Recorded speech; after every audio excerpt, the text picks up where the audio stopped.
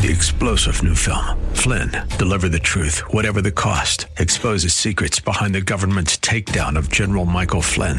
Flynn knew what the intel world had been up to. He ordered the first audit of the use of contractors. This set off alarm bells. He told the truth. He was the most dangerous person for Donald Trump to hire. They had to get rid of Flynn.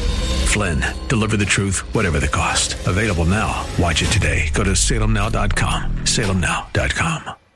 Hello and welcome to the Situation Report today. Glad to have you with us. This is the show where we do our best every single week to give you the information you need to navigate an ever-changing culture. My name is Jeremy Stolnicker, here with Chad Robichaux.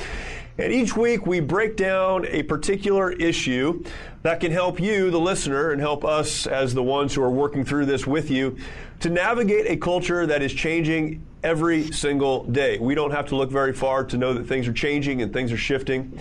There's one place in the country that we can look to as a microcosm of what we would hope that the rest of our nation would be.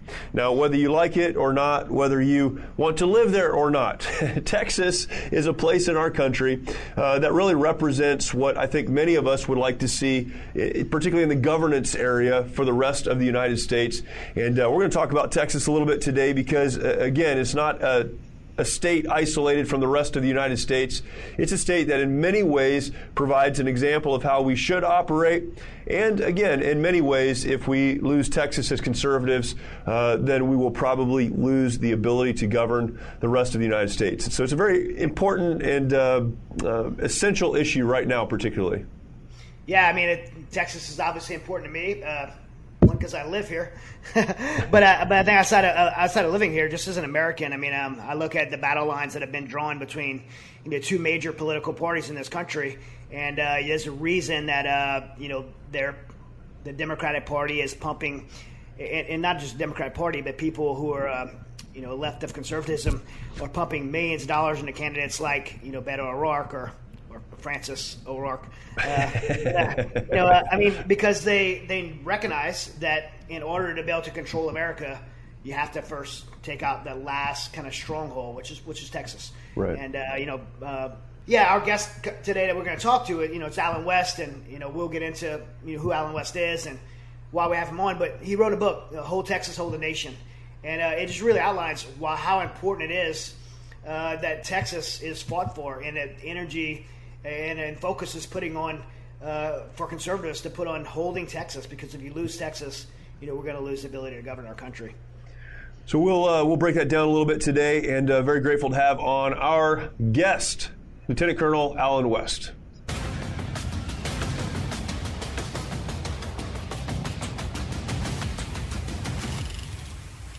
Our guest today is someone who needs very little introduction to our audience. It is an honor to have once again with us Lieutenant Colonel Allen West. And Colonel West, thank you for taking some time to talk to us today. So appreciative you're here.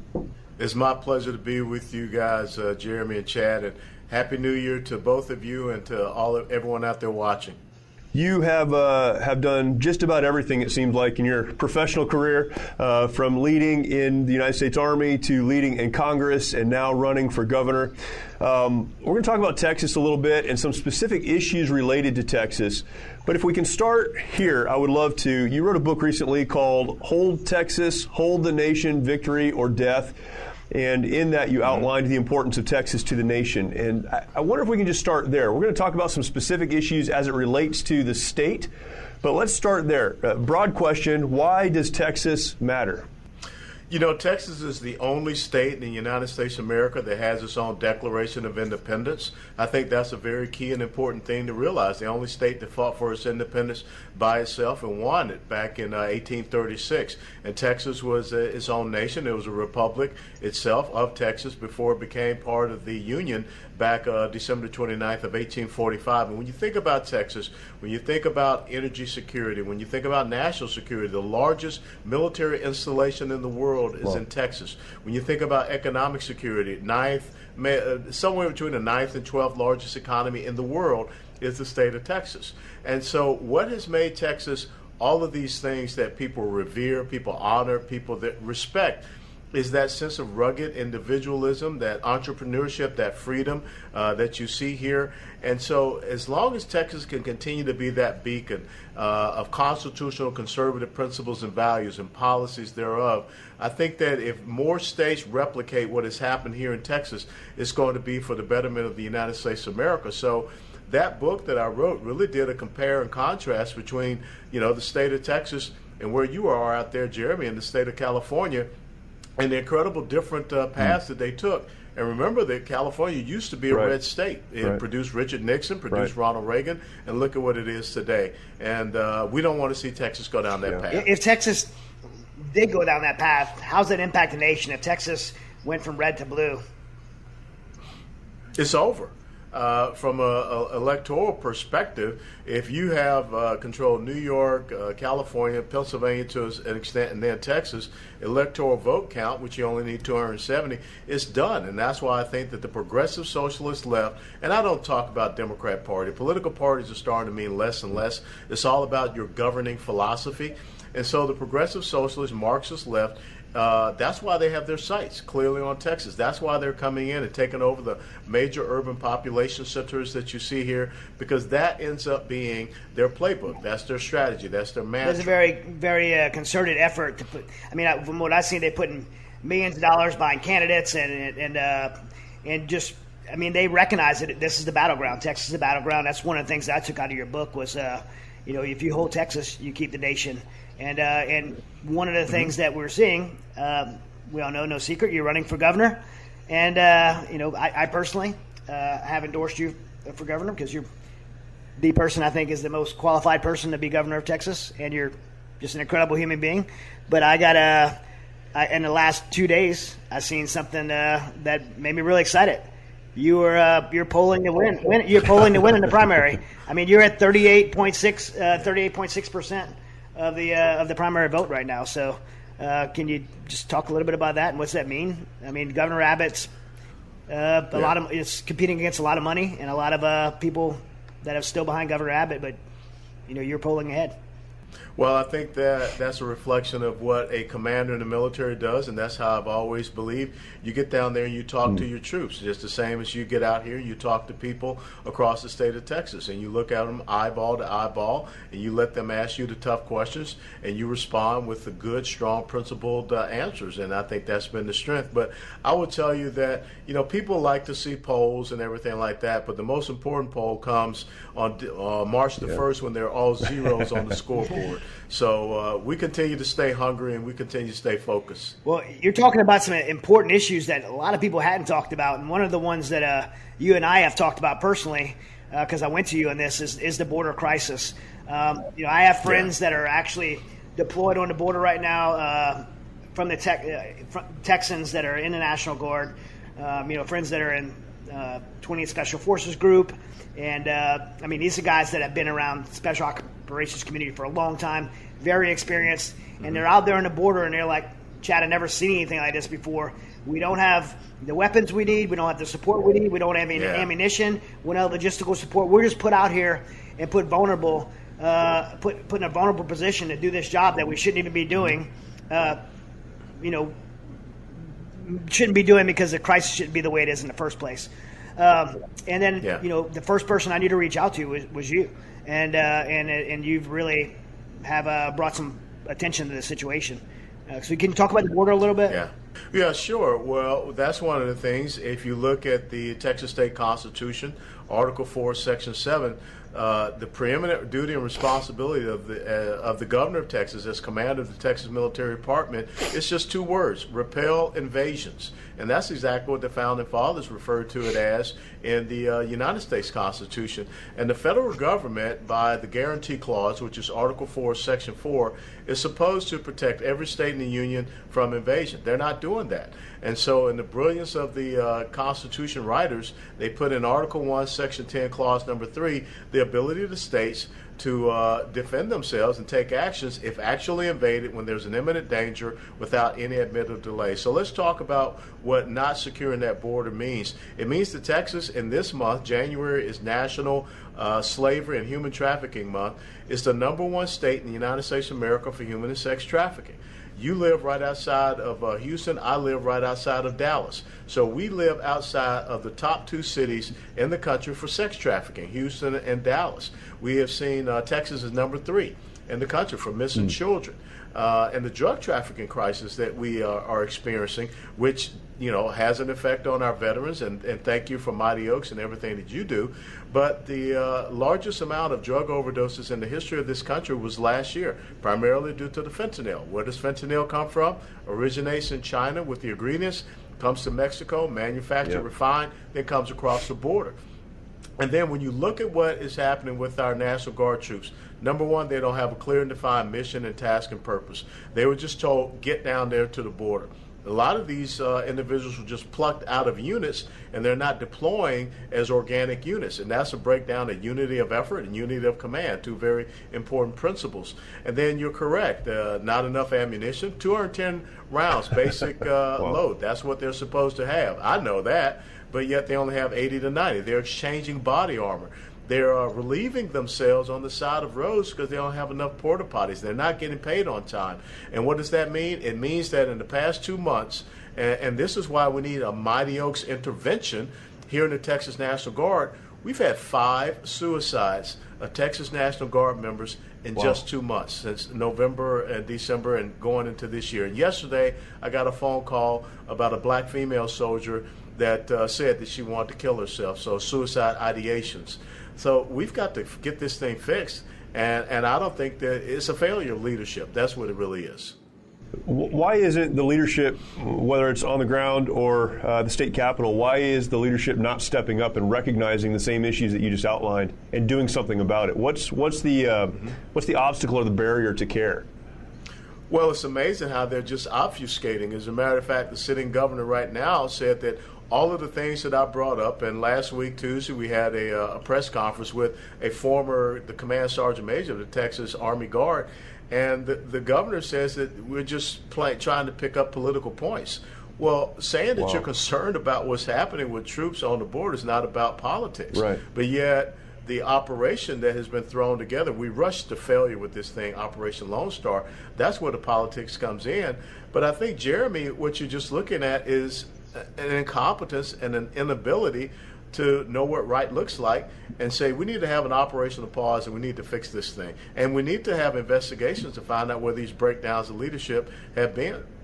I think one of the reasons that Texas is so important in the United States and why others need to care, even if we don't live in Texas, is because it does provide an example for the rest of the country to follow. So many of the issues that Texas is dealing with, the border issue, the National Guard issues as you just outlined them, and so many of these other issues are things that our country is dealing with, and we need to know as a country, as a nation, how to not only deal with them, but how to deal with them in a way that makes sense and that can bring us to a place where we're able to move forward instead of just being caught in the quagmire of everything that's happening politically. And so Texas can do that. One of the areas that this has happened in Texas is building the wall. We talk about the border crisis, and Texas has provided an example of what it looks like to recognize a problem and begin to deal with the problem.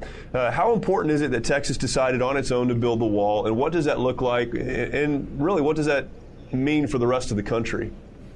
Well, I hate to put it into a true context, but Texas shares a 1,254-mile border with a failed state, with Mexico. Mexico does not control the provinces along the Rio Grande River. The Trump wall that has been completed to this point was only 145 miles. Now, that leaves 1,100 miles still. And what Governor Abbott has been talking about and what he's looking to do is just 1.7 miles. And so, again, we get into these political optics. That looks like you're doing something. Let's get 10,000 troops down to the border in Operation Lone Star. But yet they're not doing anything. They're not stopping. They're not deterring. They're not patrolling. They're not interdicting. Nothing. They're not deporting. I'm going to build a wall. Well, first and foremost, it was a chain link fence. And you can see pictures where the folks coming across, the smugglers, have already cut through the chain link fence. And now the other thing is 1.7 miles. And so to put it in a military metaphor, what we continue to see are Band-Aids being put on a sucking chest wound. Right. And right. What does this sucking chest wound mean for the rest of the country? Over the Christmas holiday season, there were 5 to 6 airplanes that took off out of Texas that landed in Wilkes-Barre, Scranton, Pennsylvania, with illegal immigrants. We know that has happened in the middle of the night in Westchester County, New York, in Tennessee, and in Florida. And so actually if Texas does not step up and do what is necessary, and like I said, hold Texas, hold the nation, we're seeing the nation being adversely affected by the illegal immigrants that are coming and being dispersed all throughout this country. Yeah. One of the things that I've always loved and admired about you as a leader and a friend is just your kind of pragmatic approach to everything. You're just, you've been at the high levels of the military, you've been in high levels of government in Congress, but you've always just been a normal Alan. I just love that about you, that you've never got sucked into this. But it seems like everybody that goes into D.C. goes into the governor's mansion gets corrupted or gets sucked into just big politics or gets bought by lobbyists.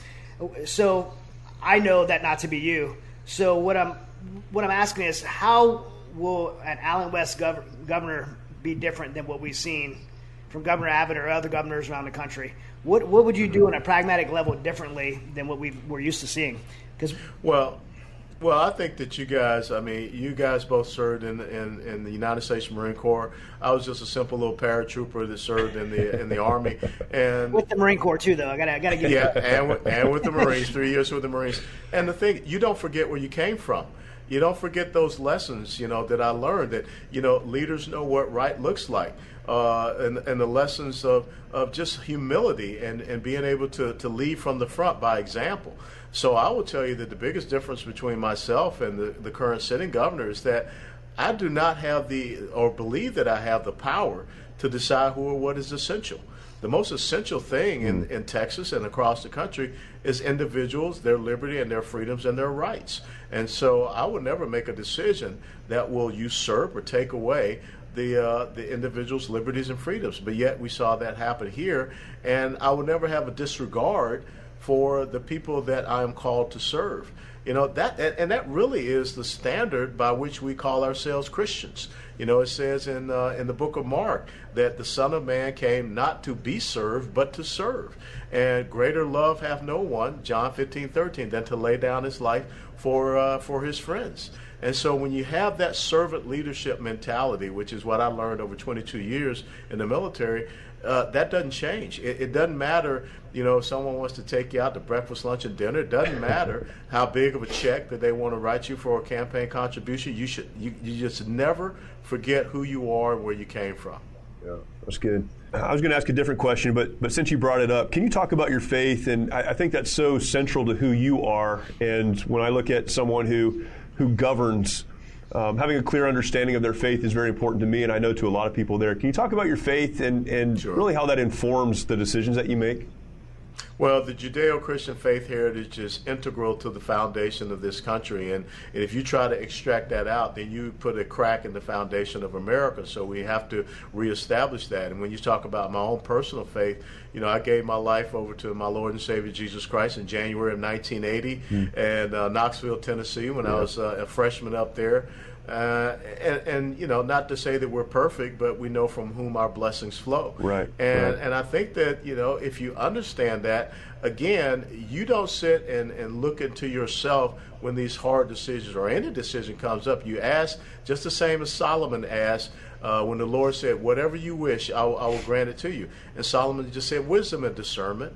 And that's what I pray, is that every single day that the Lord will bless me with the wisdom and discernment to make the right decisions going forward. And I think that, you come back around, you ask him about, the 38.6% polling number. It's because I just ask him every day to bless me with the wisdom and discernment to be able to offer these very, like you say, pragmatic, common sense solutions to what people would say are complex policy issues or situations. Nothing's hard. You just have to sit down and ask to be blessed with the ability to see through it and come up with a viable solution. So my faith is everything. And so, on July the 4th, when I announced to run for governor, I did it from my church. Yeah. Because that's how important it is to me. Yeah, that's good. I think one of the things you've done is you've always done is surround yourself with the right people. I mean, I look at Mighty Oaks and myself, and the only reason I attribute success to the work that we've had at Mighty Oaks is because the people that God's brought in my life and surrounding myself by just amazing people like both of you gentlemen. And so what type of people do you see bringing into your cabinet, you're surrounding yourself with? I think Austin, like Washington, D.C., and we've seen this with President Trump. President Trump goes in there and starts making amazing changes, but the Republican Party didn't participate in any of that, and if anything, they were part of the obstruction against him. Do you see that same thing happening in Austin, and what do you plan to do to change some of the No, you're absolutely right. And I think that if there's one thing I could sit down with President Trump, and maybe you could do it next time you see him, Chad, is say that, sir, it's one thing to go in and say, I'm changing out the head of this agency or head of that agency. But you got to look at the second, third, and fourth order levels down. And I think that's one of the things that the president did not do very well.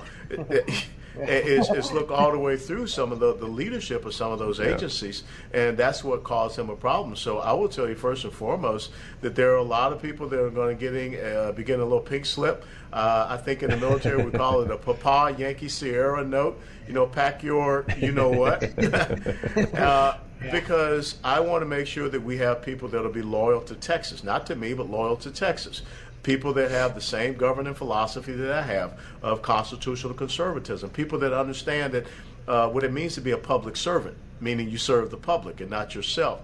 So there'll be many agencies, the Texas Education Agency, Texas Medical Board, Nursing Board, Pharmacy Board. I can tell you we're going to get a new adjutant general for the Texas Military Department, because I sit back and look at some of these places and just say that these people have lost touch.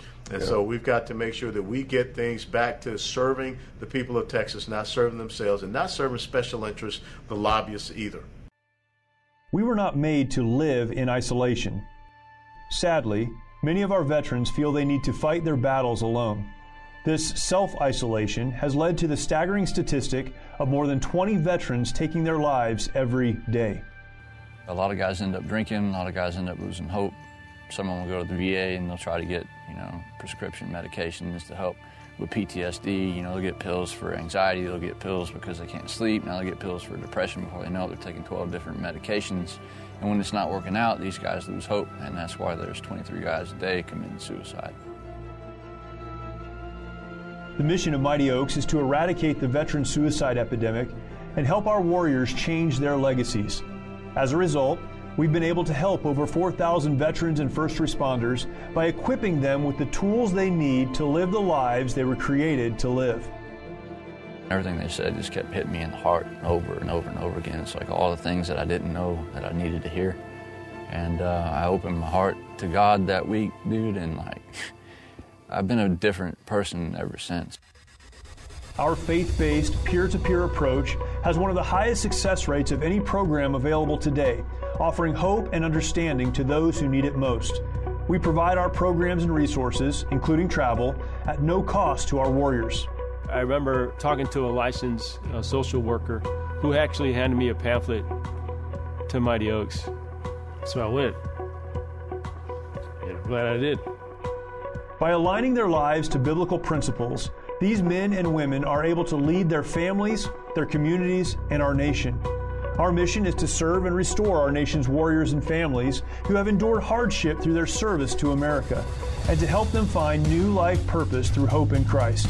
It's your generosity that can make a difference in the lives of the men and women who have fought for our country and our freedoms. Now that they're home, Don't let them fight alone. Learn more at mightyoaksprograms.org.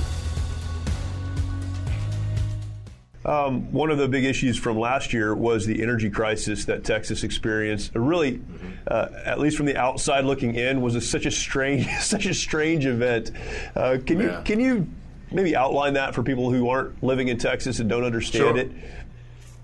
Yeah, because so many people say, how could it be in a state that has such an abundance of energy resources that you turn around and it looks like North Korea on a satellite image photo at night? Right. Well, what happened is that we put an over-reliance and an unreliable energy sources, and that's wind and solar. And so we had 23 to 26% energy distribution attributed to wind and solar. And so on Valentine's Day of last year, a Sunday, the ERCOT operator sitting there, he sees that 23% level drop, bam, right down to 3%. And actually, we were about 4 minutes and 53 seconds from having a catastrophic blackout for the entire state of Texas. And when they tried to go and fire up some of these natural gas plants, well, guess what? No one had enforced the standard of winterization of some of these backup natural gas plants, and they weren't able to fire up either. And look, we grew up in the military. What did you do every fall before you went into the winter? You winterized your generators, you did what was necessary for your vehicles, everything, all of your equipment. And again, it's just those simple basics that we took for granted in the military that we've got to get operating here. So we need to make sure that we reduce the dependence that we have on wind and solar. 3 to 6% is where it should be. No more subsidies to wind and solar. If they don't produce, then they have to pay a fine for not being able to produce. They have to be held to standard. We've got to look at bringing back some of the clean coal fire plants that we had. I think we shut down 3 to 4 of those plants. And we also need to look and see if Texas can bring in another nuclear energy plant. So, COVID's a topic for everyone right now.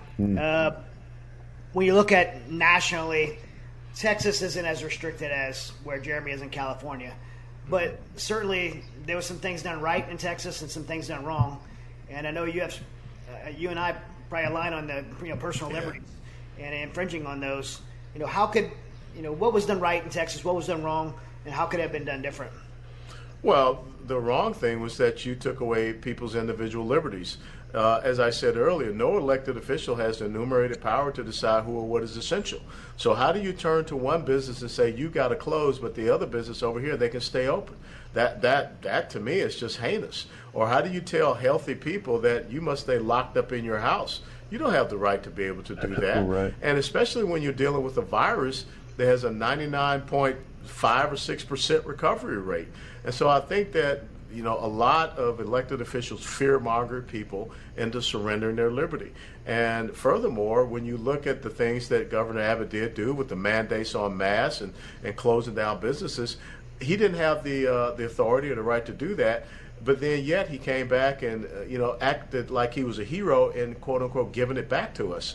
Well, you can't give back something that you never had the right to take in the first place. So I think that we have to once again sit down, and it's just like in the military decision-making process that we go through, looking at different courses of action, analyzing, the assumptions and the facts and all of these things to be able to come up with the best possible solution. And so I think that we've got to get back to that, and we're still suffering here with these mandates of vaccines that are hanging over our heads. And the governor refuses to have a fourth special session, which is something that everyone's asking for, to include 30 members of the Texas State House and State Senate. But for whatever reason, he won't do that special session to codify it into law that there will not be any vaccine mandates in the state of Texas so people don't lose their jobs. Yeah. One of the interesting things to me watching, particularly Texas with Governor Abbott, is, and I'll see if I can say this right, he has been a fairly popular governor. He's governed well until COVID and some of the issues of the last year and a half or so. And as I watch him, I've really been struck with the reality that if your foundation is not strong, if your clarity on things like individual liberty and justice are not clear before a crisis, then when you find yourself in a crisis, you're going to be lost. And it seems to me like he's not done anything that is, springing from an evil heart per se, but that he's wandering. He's trying to find his way because he had not already established what he believes about these things before that. Can you talk about that a little bit? And I think that's just so important when we look at someone who we would want to govern us, not to ask the question, how would they deal with what's happening right now, but to ask the question, how will they deal with that crisis we don't even see coming down the road? No, you're absolutely right, and it's very interesting. The Texas Monthly, their January edition, it gave Governor Abbott the Bum Steer Award, and their picture representation of him on the cover was his face on a weather vane. You never want to be depicted as that type of a leader. And so I will tell you, you bring up a great point, Jeremy, and Chad and I, we saw this in our military careers. You could have a commander that was a great commander in garrison. I mean, he knew all the regulations. He understood, PMCS and vehicles. But then all of a sudden you take that commander and you put him out in the field for a major training exercise, being at, the National Training Center or 29 Palms or in combat, and they just fall apart. Right. They're just not able to deal with the fluidity of being able to handle those adverse conditions, especially when you have an enemy that you're facing. And we all know in combat that the enemy has a vote. Sure. And I think that that's what you have seen revealed with Governor Abbott, is that here was a guy, he's been 12 years Attorney General. Before he was Attorney General, he was on the Texas State Supreme Court, and now he goes and becomes governor. But has he really been tested? Right. And everyone's just kind of motoring along. Everything's fine here in Texas. And then, bam, all of a sudden you get hit with the mother of all issues and the mother of all challenges, and he basically just fell apart. And so that's what Texans are now looking and seeing. Well, this guy has never really been consistently strong and principally based previous to that. We just hadn't paid attention to it. So I think that COVID and some of these other things, put some real serious chinks in the armor of the governor, and folks are just looking for something new now. I think that's when we talk about the difference between management and leadership. Yes. And what we should be looking for, particularly at the executive level, are folks who can lead, not people who can manage. They're great managers, they're just not leaders. And we need some real leadership. Managers go to the Air Force. Right. The Air Force is a great management school. Right. No. But we need people who can lead. Let me take that back. I need the Air Force vote too. Well, you'll get it. But, yeah, you're right, though. But there's a difference between management, which is moving things and people. It's taking care of processes. It's overseeing what is working. There's a real difference between that and walking into the abyss of the unknown. But you bring up a great point, because a good leader is also a good manager. Sure. But a good manager does not translate into a good leader. Right. And so that's the thing that you have to look at, because, as a commander, I still had to be able to understand the operating systems of the unit, the budget system, the personnel system, the maintenance, and all of these things. And so but you still have to be focused on those principles of leadership, and not just solely focus on managing principles and managing things. You lead individuals. You manage stuff. That's right. And so you've got to be able to combine those together. Yeah, that's good. That's right. One of the issues that's, I think all three of us on here right now is probably most dear to our hearts is our veteran community. After 20 years of war, we've seen how our veterans have been impacted with, veteran suicide and PTSD and divorces and all these things we face, especially coming off of Afghanistan right now and the debacle and how that went down. But I've got to work a lot on a national level, worked with President Trump and the administration to work on veterans policy and bringing faith-based care back into the VA and DOD. What can we do at a state level in Texas under the right leadership to impact the veteran community, both on a state level and nationally? Well, I'm going to tell you that I'll be calling you and knocking on your door with Mighty Oaks. So just get ready. Because I think that the only way that you're going to be able to rectify some of the issues in the veteran community is for veterans who are veterans to be able to look at the viable solutions. And again, your faith-based program at Mighty Oaks has been incredibly successful. So you've got to prioritize it. And Texas is one of the leading states for veterans population. So we've got to make sure that the right services are there. And enable them to be able to go, and if they need help, you don't tell them that you have to go to this one place. You just have to go to that VA clinic or that VA hospital. Just let them know that you will be able to go any place, and the state of Texas is going to make sure that you get the right care and concern. And I think that the whole mental health issue is something that we need to make sure that we're taking care of our veterans. And so that's why I'm looking forward to being with you at your event coming up later this month. Yeah, that's right. We look forward to having you there. Huntsville, if you're listening, Huntsville, Texas, Walker County. Walker County, we're going to be January 27th. Do I have it right, Jeremy? I think that's right. Yeah, that's right. We're going to be having Colonel West is going to be there with us, and we're doing our Huntsville Walker County banquet. We do it every year. It's an amazing event. You're really going to have a good time. And the ribeye that they're going to make for you is insane. It's the most Texas event ever. It's concrete floors, lots of cowboy hats, and big meat. That's kind of the whole event. That's all you need. Hey, but speaking on that, what's the Texas Veteran Commission's role in Texas? What does the Texas Veterans Commission do for veterans in Texas? Well, I don't know what they're doing right now specifically, but I know what they should be doing. They should be that immediate point of contact for veterans to be able to bring their issues, their grievances even, and make sure that they are rectified. And so they need to be serving our veteran community and making sure that we can ensure that veterans have a good quality way of life. I do not want to see a homeless veteran in the state of Texas. Yeah. So I think that the Texas Veteran Commission should be out there identifying those veterans that are homeless. If they have a mental health issue, we got to treat it as such. But if they have an issue of maybe they just fell through the cracks, there are a lot of great economic opportunities here. We need to get them plugged in to those economic opportunities. So I think that the Texas Workforce Commission and the Texas Veterans Commission should be working side by side. Yeah. When you are on the road talking, you're speaking to people, you're hearing what they have to say, understanding their concerns. What are some of the concerns that you have heard that you will work to address for the people in Texas? The number one concern for the people in Texas is the border. They see the second, third, and fourth order effects of that, and so they want to have that border secured. The next concern, without a doubt, is the onerous and intrusive nature and this tyranny that we see coming down from the federal government. The whole issue about Texas, potentially, moving away out of the union, this Texit movement. I mean, this is very serious. Because there are some people that believe there's no hope for the United States of America. But I think that there is hope for the United States of America. It starts with Texas, and which goes back to the title of the book. Right. And I think the Texans are ready to stand up and join this fight with someone that they know is going to be dedicated and committed to them. So it's the border and it's this intrusive nature of the federal government that is undermining their rights and freedoms. Yeah. As we kind of wrap up, can you outline your position or your view on individual liberty? A couple of years ago, you talked about this. We had a discussion about liberty, where it comes from, why the government can't take it away from you, some of those issues.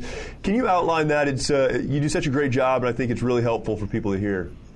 It is so important that we have to understand that the relationship between the individual and the institution of government is that the individual is supreme and sovereign over the institution of government. And why is the individual sovereign? It's because your sovereign rights come from our Lord and Savior Jesus Christ. It comes from your Heavenly Father.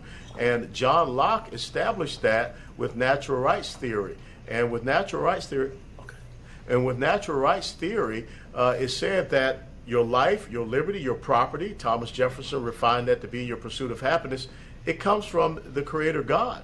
And that is an incredible premise that was codified into our establishment in the Declaration of Independence. And so we must get back to understanding that government exists based upon the consent of the governed. Right. And some of these things that we see happening are just violations of our individual liberties. And you have someone now that refers to himself as the President of the United States of America that said no amendment to the Constitution is absolute. I don't understand that. Yeah. The first 10 amendments to the Constitution are called the Individual Bill of Rights. And now you have an individual that believes that he has the power to decide what goes into your body. Well, that's not how we roll in the United States of America. So we have got to get that relationship between the individual and the institution of government back in balance. This is where the individual is. This is where the institution of government is. That's great. Colonel West, thank you so much for being with us. I'm sure we'll talk again. And again, the Huntsville event in Walker County coming up January 27th. Looking forward to that. But thank you for being with us. Where can people follow the campaign right now and learn more about you? You follow it at West4Texas.com, West4Texas.com, and we're out there on all the social media platforms as well. So thank you, Jeremy. Thank you, Chad. And I look forward to seeing you guys in a couple of weeks. Yes, sir. We'll see you then. Thanks, sir. All right. Hi, Chad and Kathy Robichaux here. We're excited to announce the release of our new book, Fight for Us. After overcoming challenges in our own marriage, we discovered we were not the only ones. So many couples are facing divorce and other challenges just like we had faced. And we decided we wanted to share the biblical principles that helped us align our marriage with the very marriage that God intended for us. You can pre-order your copy at fightforusbook.com or amazon.com and discover the marriage God intended for you. So thankful for Colonel West. He's been an encouragement to us as an organization and certainly a clarion voice in our country, speaking truth and doing it so well and so clearly. One of the things that I enjoy about interviewing Colonel West is that when we ask a question, he has such a clear answer and it's easy to understand. And I believe he will be an incredible governor of the state of Texas. Looking forward to seeing how all of that unfolds. One of the great lessons of today's episode is that we must hold on to these strongholds of conservatism, and particularly as it relates to a state the size of Texas with the influence of Texas. If we lose Texas in so many ways, we're going to have to claw our way back over a long period of time to a position where we can once again govern. So we look forward to seeing what will take place there and very encouraged by the direction that we're going. And again, grateful for our guest today. Thank you for listening. Thank you for watching. We will talk to you next time.